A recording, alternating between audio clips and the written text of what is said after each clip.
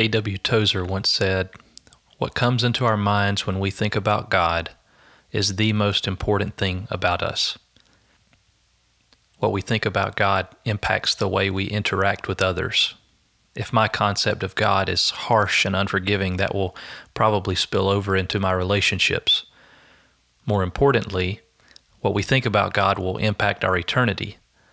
The problem for many of us is that we approach this kind of thinking from the wrong direction. We start with our own experience and work our way up to God. We project our perspective onto Him. That is precisely what the second commandment is meant to keep us from doing.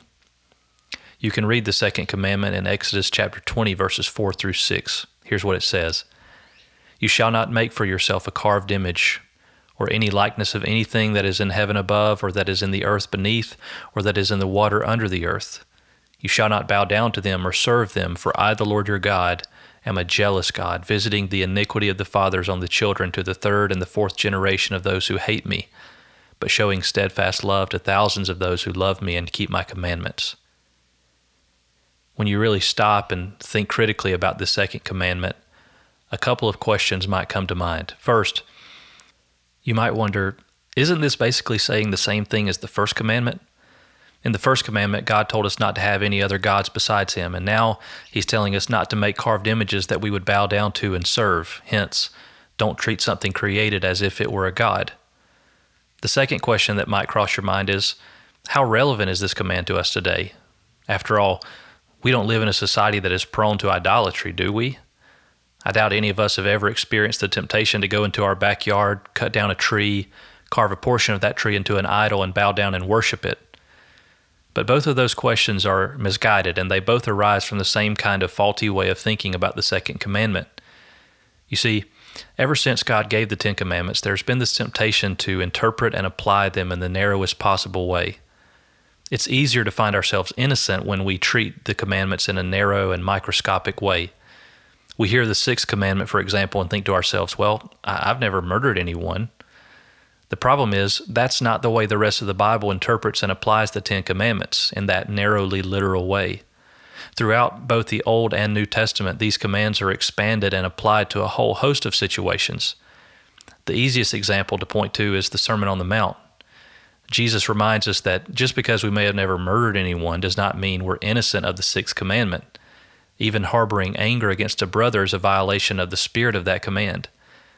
Even if we've never committed adultery, we may not be innocent of the seventh commandment if we have looked at someone with lustful intent. So a helpful way to think of it is that with each commandment there is a narrow meaning and a broad meaning. Let's think about the second commandment in those terms. Narrowly, the second commandment prohibits any form of idolatry. It does not prohibit making any kind of images, as if sculpting or art of any form is intrinsically sinful. In fact, God commanded the Israelites to put images of the cherubim in the tabernacle, and He commanded Moses to form a bronze serpent in Numbers 20. The prohibition in the second commandment has to do with making an image to bow down to them or serve them. The first commandment prohibited worshiping any other so-called gods besides the Lord. So it's already assumed that we should not worship false gods in the form of idols. The primary thrust of this second commandment then seems to be that in our exclusive worship of the Lord, we should not attempt to worship Him by making for ourselves a carved image or any likeness of anything that is in heaven above, or that is in the earth beneath, or that is in the water under the earth. The first commandment had to do with the who of worship. You shall not worship or serve or love or trust any so-called God besides the Lord. The second commandment deals with the how of worship. In your exclusive worship of the Lord, you shall not treat any created thing as if it were a representation of Him. Again, I suspect that very few 21st century American Christians have been tempted to break the second commandment in its narrow sense. But let's step back and think more broadly. Narrowly, the second commandment prohibits any form of idolatry. More broadly, the second commandment says to us that only God has the authority to reveal Himself to us and tell us how to worship Him. Another way to put it is that only God has the authority to make something in His image. Think about it. God made humans in His image. Genesis 1, then God said, "Let us make man in our image after our likeness." So God created man in his own image. In the image of God he created him. Male and female he created them.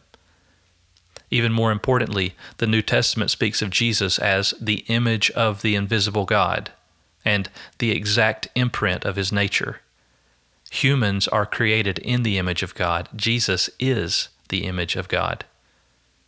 In Deuteronomy 4, God warned the people of Israel, "Therefore, watch yourselves very carefully, since you saw no form on the day that the Lord spoke to you at Mount Sinai out of the midst of the fire. Beware lest you act corruptly by making a carved image for yourselves in the form of any figure. And beware lest you raise your eyes to heaven, and when you see the sun and the moon and the stars, all the hosts of heaven, you be drawn away and bow down to them and serve them."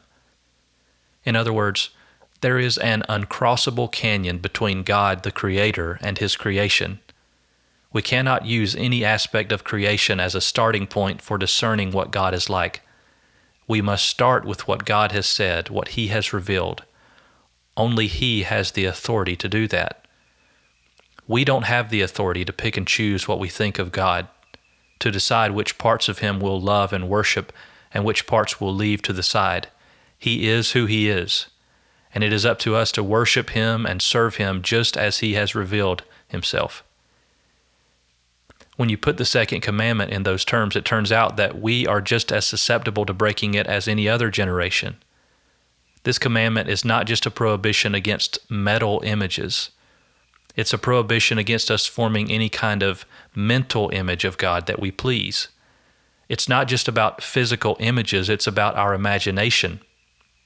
The second commandment has to do with how we conceive of God, how we think about Him, how we imagine Him.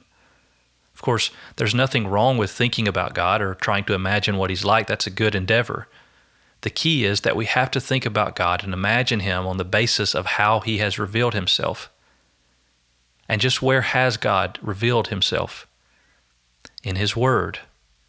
One practical application of the second commandment for us is that we must unapologetically tether ourselves to the Bible, because that is where God has authoritatively told us about His character, His promises, His acts in history, and so forth. Any attempt to understand or think about or explain God apart from the text of Scripture is an act of idolatry and a transgression of the second commandment. Here's a very simple test for you to help diagnose your heart. If you encounter some truth about God in the Bible that makes you uncomfortable, what is your first instinct? If you say, "I just don't know if I can believe in a God like that," then it's not God you trust. You've just made an idol. Again, this is much more subtle than carving something out of wood or stone or metal, but it is just as dangerous. I sometimes hear Christians say something like this: "I can't worship a God who would send someone to hell even if they've never heard the gospel." Or they may say it a bit more softly: I don't think God would blank," or "I like to think of God as blank." Here's the thing. At the end of the day, what we think about God makes absolutely no difference in terms of who God actually is, but it matters a great deal for us. God will not abide us fabricating our own ideas and imaginings about Him when He has made Himself known in His Word and in His Son. I want to leave you with two practical takeaways for the second commandment. First, we can thank God for revealing Himself perfectly in Christ. John 1:18 says, "No one has ever seen God. The only God who is at the Father's side, He has made Him known." Throughout the Old Testament, God slowly and progressively revealed more and more about Himself. It all culminated in Jesus. The writer of Hebrews says, "Long ago, at many times and in many ways, God spoke to our fathers by the prophets, but in these last days He has spoken to us by His Son, whom He appointed the heir of all things, through whom also He created the world. He is the radiance of the glory of God and the exact imprint of His nature, and He upholds the universe by the word of His power." So the first practical takeaway is that we can thank God for revealing Himself perfectly in Christ. The second practical takeaway is that we should pay more attention to what we hear than what we see. God has made it very plain that He intends to bring people to saving faith through the hearing of the gospel, not through any kind of visible display.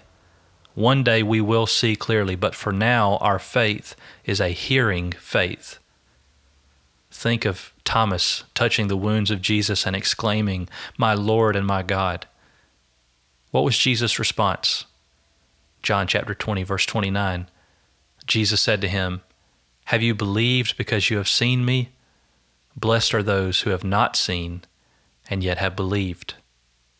In Acts 10, when Peter was preaching to the Gentiles, he said that God raised Jesus on the third day and made him to appear not to all the people, but to us who had been chosen by God as witnesses. And he commanded us to preach to the people and to testify that he is the one appointed by God to be judge of the living and the dead. To him all the prophets bear witness that everyone who believes in him receives forgiveness of sins through his name. This is God's ordained means of bringing about saving faith, not by giving every individual their own visible appearance of Jesus, but by appointing witnesses who will speak that news to them. As Paul says in Romans 10, verse 17, faith comes from hearing, and hearing through the word of Christ. My prayer for you is that the word of Christ would dwell in you richly, and that you would take every thought captive to obey Christ. May you not search for lesser images when the Lord has faithfully given you a sufficient word. How firm a foundation, you saints of the Lord, is laid for your faith in His excellent word. What more can He say than to you He has said, to you who for refuge to Jesus have fled? Thank you for listening to this podcast from Henderson Baptist Church. If you'd like more information about our church, you can visit us on Facebook or check out our website, hendersonbaptist.org.